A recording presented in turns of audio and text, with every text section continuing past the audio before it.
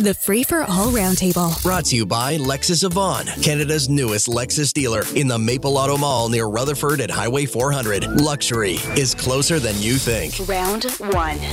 On round 1, Toronto City Councillor Shelley Carroll is here. Amanda Galbraith, principal at Navigator, also host of Free for All Fridays here on the iHeartRadio Talk Network. Robert Turner from NEWSTALK 1010. Good morning to you all. And Robert, a quick conversation, because you and I were talking about it off the air, but that was an interesting conversation with Kevin Vuong and the suggestion that all the trouble that led to him almost being turfed from the race, and certainly being turfed by the Liberals, that might have been some sort of a Chinese plot. Yeah, which would be something, that there would be a plot put in motion 2 years before you even ran to try and undo your political career. It seems odd. He wouldn't really say it. He just sort of kept saying maybe. Yeah. And we know they've done stuff like this before. Okay.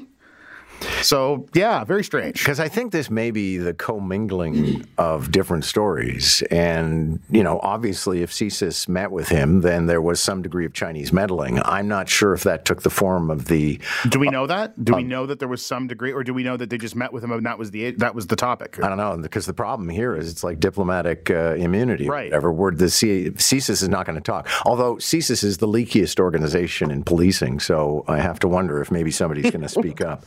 I don't know if the other two people on the panel wanted to weigh in on this. Amanda, were you listening to the conversation? Yeah, I was. My eyebrows sort of shot up a couple of times when I was listening to it, and good for you, John, for pressing, because he kept just tap dancing around yes or no, and candidly, if all signs pointed to the fact that somebody had created some elaborate honey trap plan, which, as Robert points out, would have to start 2 years before I was even running, which sounds a lot. Very Manchurian candidate. Indeed. But fair it's a enough. commitment to a plan. You have to, if it did happen, it was well done. Look what they did with Hong Kong. That was over 100 years. So there's definitely a possibility that there's been a long con going on here we don't know about. But I would just say, I was, I think if it was me and that was the case, I'd be screaming it from the rooftops, security or whatever aside. That being said, I think, as we've discussed a lot on air, I think the original sort of this whole thing originally still kind of didn't sit right with me. So there's definitely something odd there, but there's also something very odd about that interview. Yeah, okay. Well, it's part of a longer conversation, I guess we could say, as we do say around here. And certainly I got an email from Joe Warmington at The Sun. He just said, what? But Shelley, were you listening to the conversation? I was, and I agree. It was kind of an odd conversation.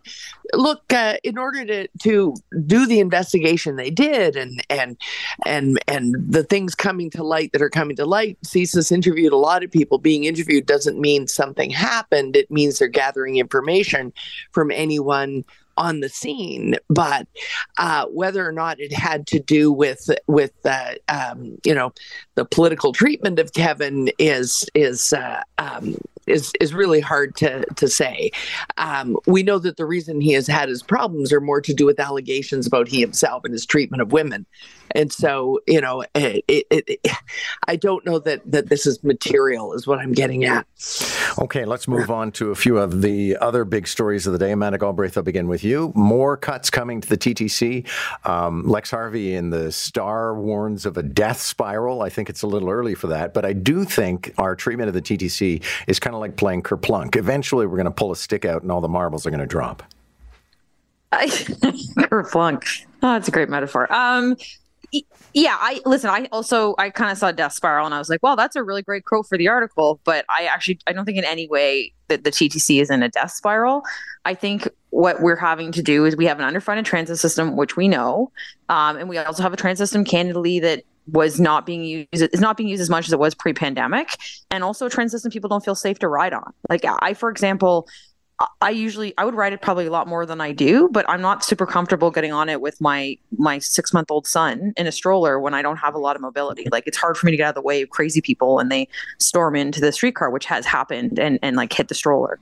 So I think the TTC has a confidence issue. I think some realignment of service based on the fact that nobody wants to go downtown and work anymore on Mondays or Fridays, which is what everybody reports, probably makes sense.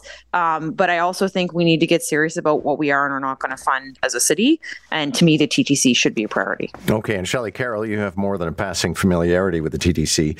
I think death spiral is an exaggeration because I will probably continue to use the subway even if I have to wait an extra minute for a train. I think where you get into trouble is where, you cut buses from 3 an hour to 2 an hour, and then it doesn't make sense for somebody to even use it. Yeah. And we're not there yet. These are some really artful reductions. But what is really concerning people is that usually subway service was sacred. And you'd see buses go, which sort of narrows the ridership and starts the death spiral, because the further you live out of town, the less sense it makes. And so people start making mode changes. They start finding ways to get cars. And so, that is a worry. But what is really concerning here is now we're talking about, because it's so expensive to run, reductions on the subways themselves. And it's transit science that starts a death spiral. When you start cutting service, it sort of begets itself. And then you're cutting more and more to balance the books, as opposed to investing to build the books. And we've been through this before in Toronto. That's why people are so panicky about this. This is exactly what happened in 1995.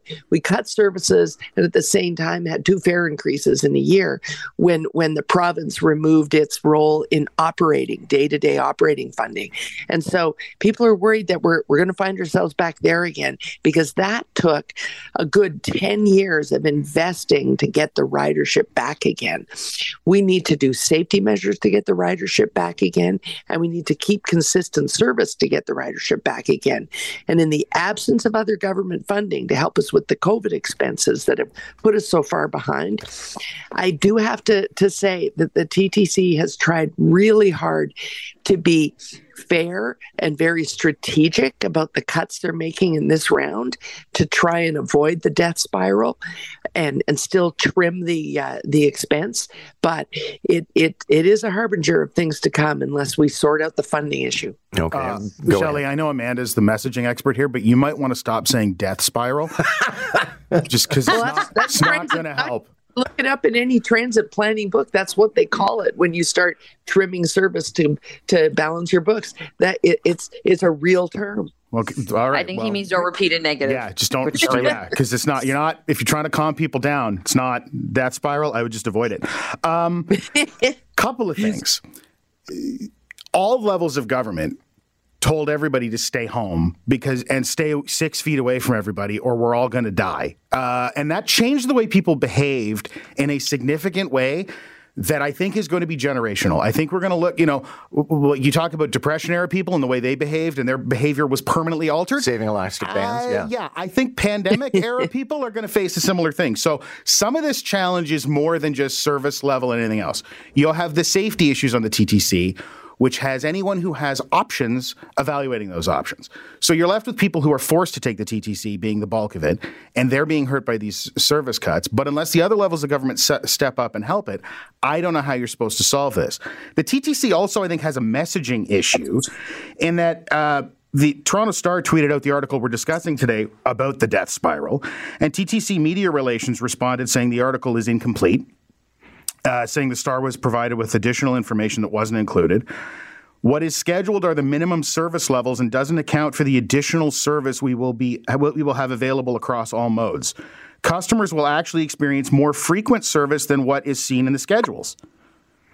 For example, the weeknight Line 1 subway wait times are scheduled to increase will in reality be closer to what we have today, as we will deploy extra unscheduled service.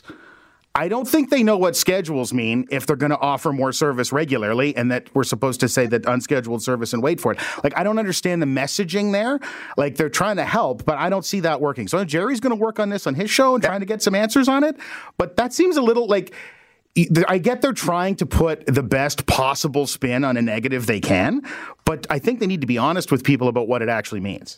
Worth mentioning, the chair of the TTC Commission, John Burnside, is one of our panelists on round 2 today. A tree grows in Brooklyn and a raccoon lies dead in Regent Park. Shelley, Carroll, apparently it's been 2 weeks that there has been a dead raccoon on the sidewalk. He was waiting for a bus the whole time. I realize there are more urgent issues in our city, but 2 weeks for a dead raccoon to be removed is a little long. Well, I think a dead animal on the street is an urgent issue. It's a health issue, but that not unlike the TTC. This is what happens when there's a $1 billion hole for a city, and you start making choices. But there's 2 things going on here. Services are contracting a little because of our funding difficulties. But there's also the labor shortage.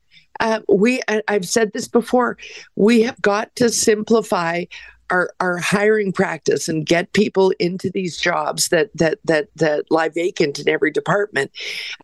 We say we're having trouble filling spots and getting our service levels to what we want them to be, and yet everyone still reports it's a complete ordeal to get a job inside the city. And this is a job picking up dead animals off the road. I can't help thinking that we have a whole lot of newcomers that are currently living in shelters because they can't afford rent, because they can't find a job. And here's a job. We've got to get better at getting people to work and getting things going. But sometimes it's budget that stands in the way. So what is being prioritized is we had during COVID a raccoon with distemper march up onto our porch and stare at us through our glass door with aggressive behavior. For that, they're going to arrive right away. But an animal on the road gets prioritized to the back of that list. So you should lie when you call and report the dead one and say he's still moving and he looks like he could be armed. Yes. Get out here. He's snarling at me. Then they'll be there within 3 hours. Although, Amanda Galbraith, there's a level of helplessness here. Most of us have a shovel and a garbage bag.